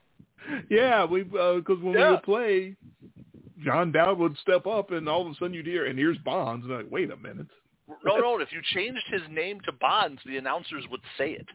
That's what I meant. Was that the announcers would say Bonds? They obviously, but you had to go in and change recorded his name the audio Right. They obviously recorded the audio and then let you get that, which that's funny to me. That could not have been an accident. That's an Easter egg that they put in there on purpose. Those programmers. They knew what people were going to do. Yeah. Like everybody's going to get the game. Everybody's going to get the game, and they're going to go in there and they're going to change it, right? They're going to put Barry Bonds in the game. So let's just record the name Bonds. Yeah, MVP 05 for PlayStation 2. The Giants left fielder was a white guy named John Dowd who was right-handed and had all the physical characteristics of Barry Bonds. He would, he'd mash the ball. He'd hit the ball 500 feet. He was Barry Bonds. Yeah, his power was 99 and his speed was 92 and all that. Yeah, it was Barry Bonds basically. That's funny. Just the fact that you remember that. Yeah, just out of nowhere, John Dowd. The stand-in, the doppelganger for Barry Bonds, because Bonds wouldn't give up his licensing rights to the video games. There's several guys who that happened with. Michael Jordan on those NBA games would not give up his license, so the Bulls had a player named number 99 who could do nothing wrong, just was the most awesome athlete you've ever seen, and also happened to have a shaved head. But that wasn't Michael Jordan. And I'm sure there's plenty of other examples as well. Yeah, those licensing deals, they're interesting. Some of those, I guess, when you get to that level of superstar where you say, you know what, all these other Ham and Haggers in this locker room that are happy to be on these video games, I'm above them. I deserve better. I'm going to hold out, and you cannot use my license, or my likeness, rather, until you properly, I guess, compensate me more than all these other guys. You got to kiss the ring. Jordan had no problem having his likeness used because we had all those Jordan, Bird, and oh yeah, was it Magic and what was Magic and Bird, the one-on-one basketball games that were? Oh man, pretty sure. But Jordan had a game as well. You're right. Yeah, Jordan and Bird, and it was just one-on-one basketball. You against Larry Bird. Right. That's when video games were so simple. Now, oh my God, last time I tried to play like an NBA 2K type game, I was like, I can't do this. I'm not hitting a 7-button combo to dunk the ball. Like I'm playing Mortal Kombat. Finish him. Yeah, that's, you get to that level. Dunk the ball, fatality. After a while, these video games, they make it more and more complicated to the point where I guess we kind of age out. We're like, nope, not for us. Can't do it. That's how I felt about those MLB The Show games. Because I was like, I might have a better chance of hitting an actual MLB pitcher than hitting some of these things. Can't do it. Yeah, I know. Yeah, you got to figure out what location, what quadrant of the plate is the pitch is coming in, and then you got to guess what pitch is actually coming and the velocity. Shit just comes in filthy as hell, and you can never judge anything below the knees because it doesn't give you any concept that the ball's going to be low. So you think you take it, and it's at the knees. You're like, oh, come on. Right. And then you swing, and it's bouncing in the dirt. Yeah, very, very frustrating. I haven't tried to play a baseball game in a long time either, and it probably would not go well at all. So, so you're done. So that means you're retired from all of your. Your even your Bears are retired. Even Baron Armstrong in my Bears, yeah. I've got the whatever Xbox Game Pass on my computer because I've got my daughter plays. I've got a cheap Xbox down here my daughter plays on, so I've got the Game Pass thing. So for free, I could download if I wanted to and play the most recent Madden, but not the newest Madden. I've thought about just downloading it to check it out. Yeah. Madden's always just going to be Madden. That's the one thing you can always just be guaranteed about Madden is you'll always know how to play Madden. Well, unless you trained on Madden 03 for 20 years like I did and did the franchise mode. because the Madden you sent me when you bought me the PS4, it was different. There were different things you had to, the speed button was completely different. There were other buttons that were completely different, so they do change them up. The super secret turbo button. Right, it was even more secret because it was a different button now. So it does change, and all the different ways you could throw the ball with the touch and with the zip and they added some things to that too, like you could loft it in between zone coverage and stuff like that. And I would be able to learn it if I sat down and trained on it, but I just don't have that kind of time now with the job and the wife and all that. Yeah, that I get. And you get it more than me because you got the kids and that whole thing. So yeah, probably the next time I play one of those types of games probably be when they're old enough to start playing those games. Yeah, and then they can get the joy of beating old dad at those games. Oh, that would be so frustrating. Dad, you're good at this. Slow. Back in my day. Yeah, controllers had 2 buttons. I remember controllers were 1 button. The old Atari. Where's the joystick on this thing? Oh man. Well, I think that's going to be about it for us this evening. I think I'm good. You got going to your wife's uncle's this weekend? I thought we were going to all the way up to when my wife came home tonight and said we don't have to. So that's one of those situations where if there's family members that are able to come in for the weekend, then they let my wife know. And so you're sort of on standby. Yeah, we did it for like 3 or 4 weekends in a row the month before, and then there were a couple weekends where we were able to not do it, and then of course there was those couple weekends that we were gone. We were on our vacation. But yeah, since we've come back, there's been the last 2 weekends in a row where I thought we were going to, and then she got the call and said, no, you don't have to. We got this weekend.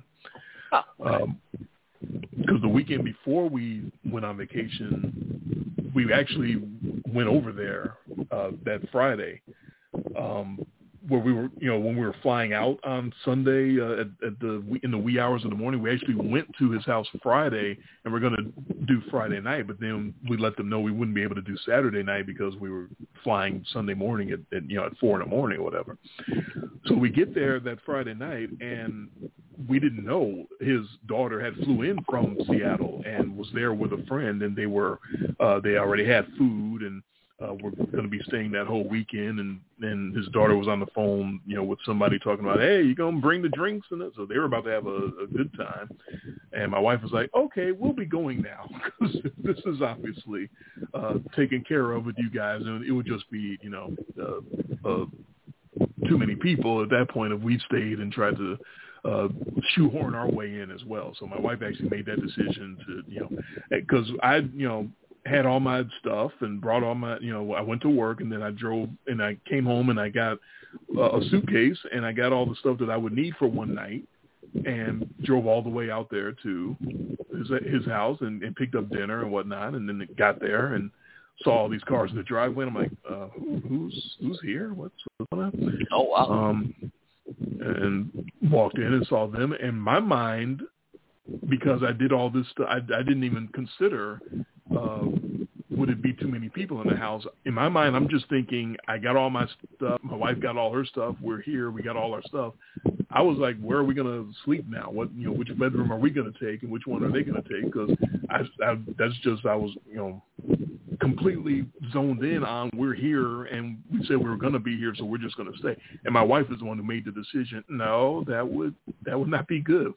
There's too many people here. We're going to actually leave. And so we got all our stuff and went right back home, which is the smart thing to do. Again, this is why I married her, because she makes the decisions that I would not. I was just completely, 100% headstrong into, okay, we're here. We're going to stay here this evening. And it wouldn't have gone well because, like I said, she had people coming and they had drinks, and it was probably going to be a big party. So yeah, that's it's great that he's got family members that are able to come and pitch in, because when he first went into the hospital, it wasn't looking too good as far as that goes. So that's why we got into that habit of being the ones to get over there, because he was relying on the woman that was staying there with him. Actually, when she found him on the floor in his bedroom, which was his daughter-in-law, one of his daughter-in-law's sisters, was staying with him because he was already having some issues. But then there was one morning where she, went into his bedroom and he was on the floor, and that's when she had to call the ambulance, and as his heart stopped, and they had to put a pacemaker in and all that stuff. And after that, it was she basically was like, okay, I can't do this full time like that, because she was kind of being his caretaker. But that's not, when somebody just comes out of the hospital after being, a week in the hospital, and needing all the physical therapy that he needs from getting back on his feet from being out for that long, she couldn't handle all that. And that's when my wife and I, okay, we'll go over there on the weekends, and, she'll be there during most of the week. And there's days when she's not able to do in the middle of the week as well. And that's when my wife goes over there by herself.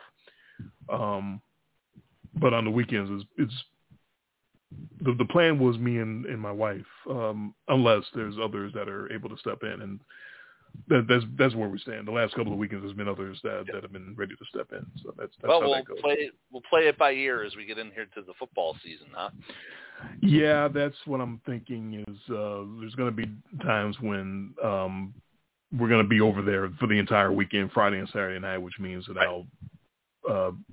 And we discussed this a little bit on the last. Yeah, I'll just run the board and you can call in.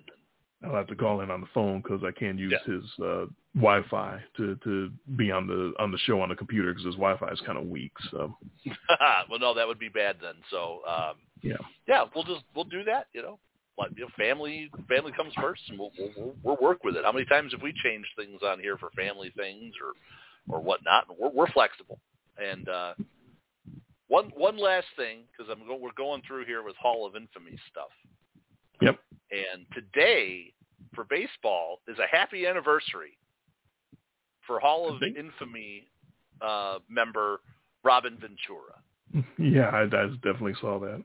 Happy anniversary. 29 years ago, I believe, one shy of 30, that Robin Ventura got his ass beat by a 46-year-old man.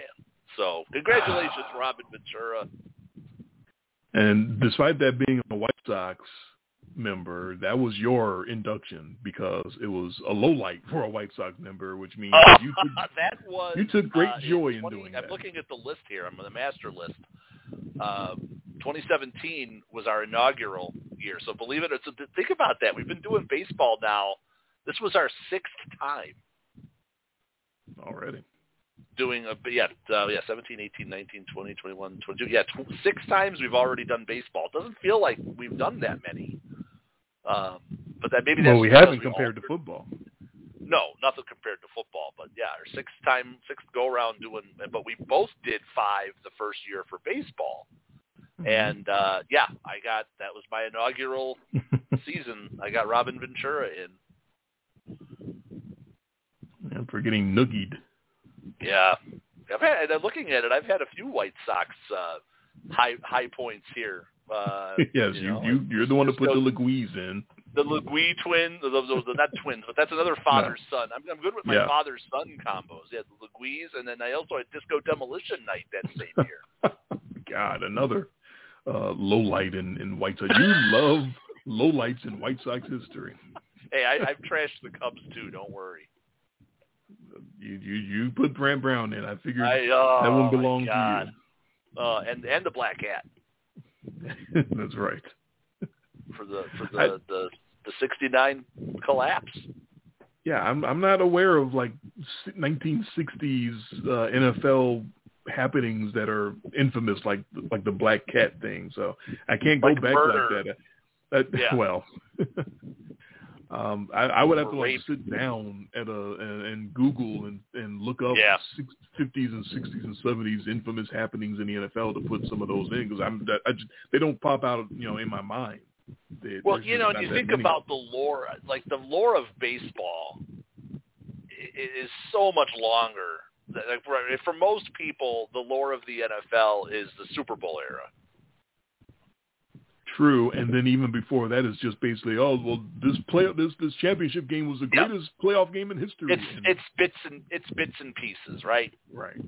It's not or a player, like people who just know their history, like Red Grange, or like okay, like your Bears history, Sid Luckman.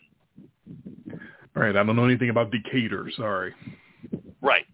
You just know these things. Well, everybody knows Sid Luckman because he the Bears' all-time leading passer up until Jay Cutler. Right. So that's why you know.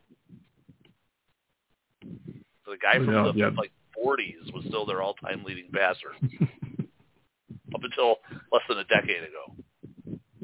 They'll catch up to the 21st century one of these days. They're working on it. Someday. So, NFL preview will be about a month away, a little over. That's right.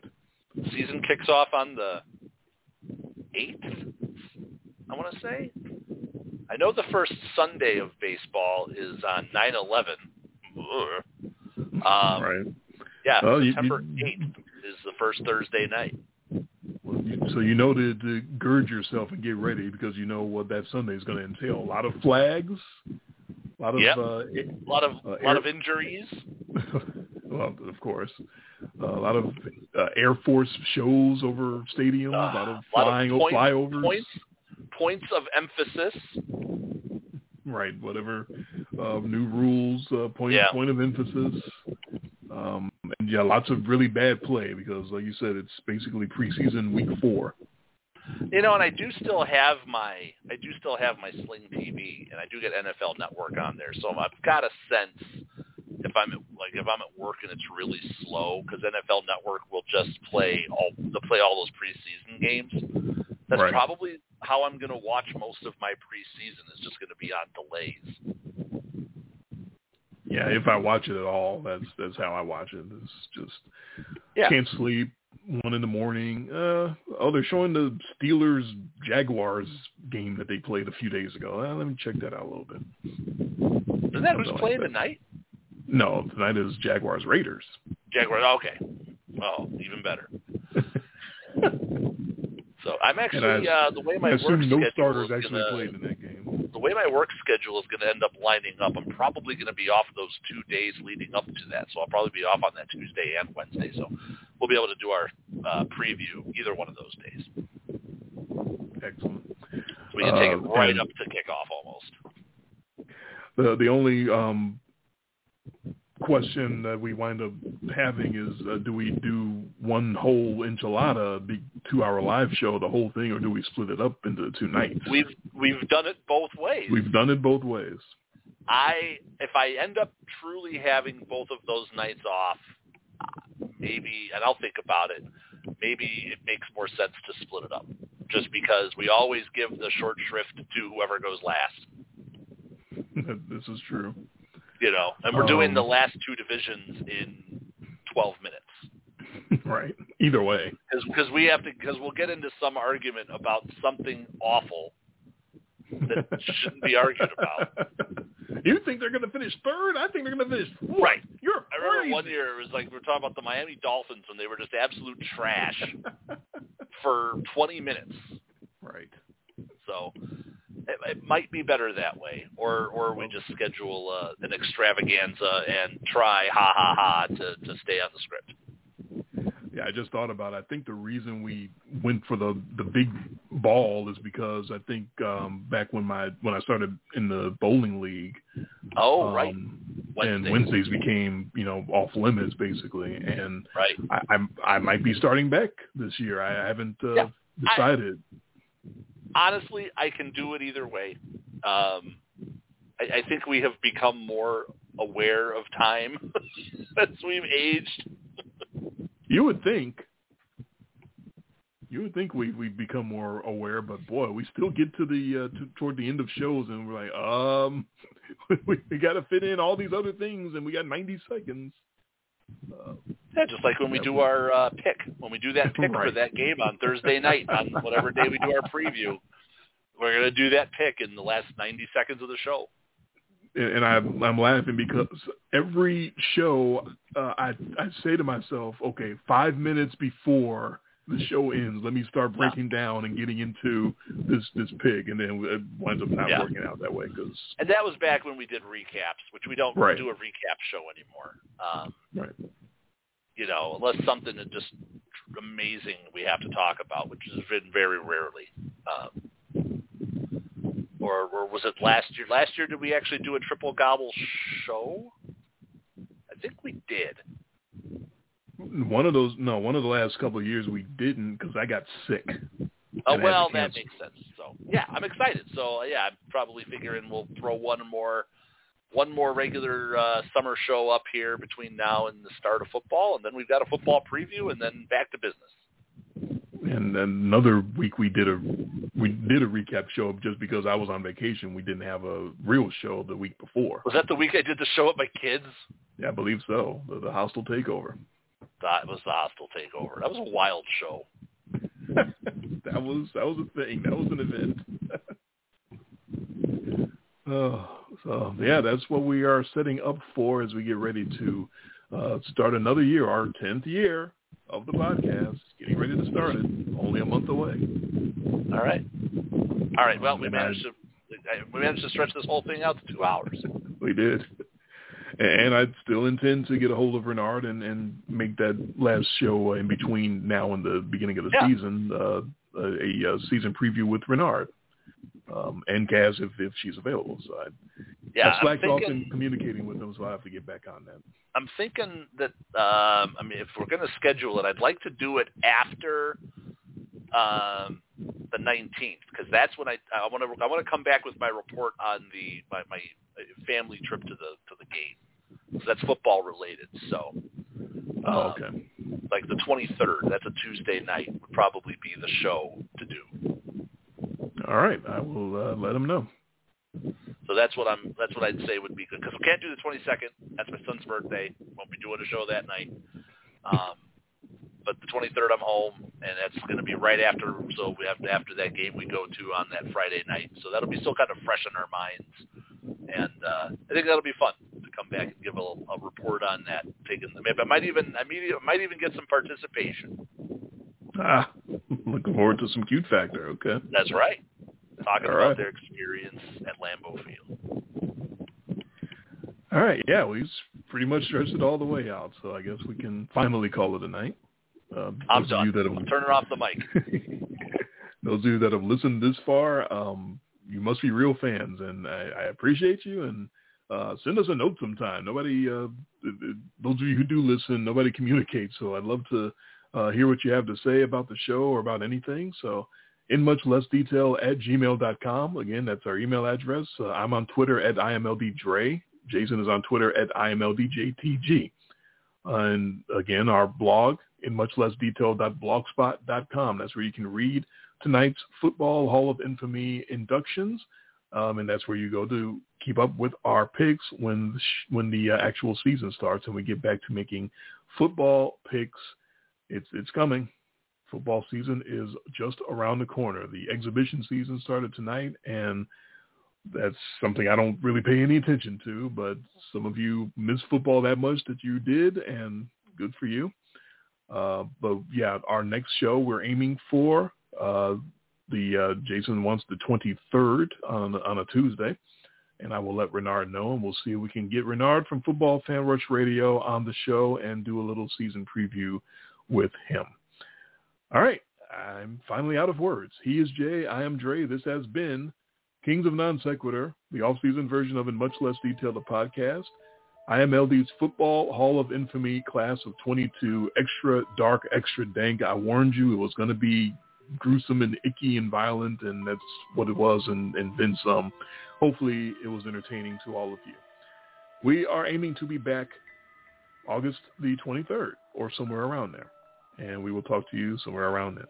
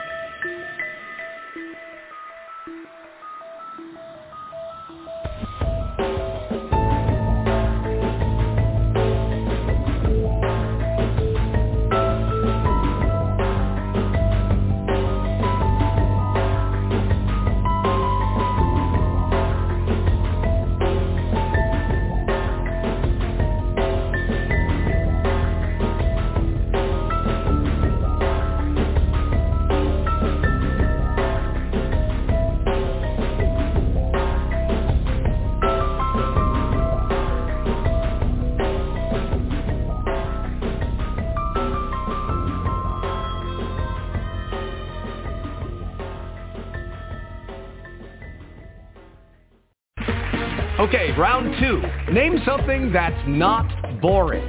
A laundry? Ooh, a book club. Computer solitaire, huh? Ah, sorry, we were looking for Chumba Casino. That's right, ChumbaCasino.com has over 100 casino-style games. Join today and play for free for your chance to redeem some serious prizes.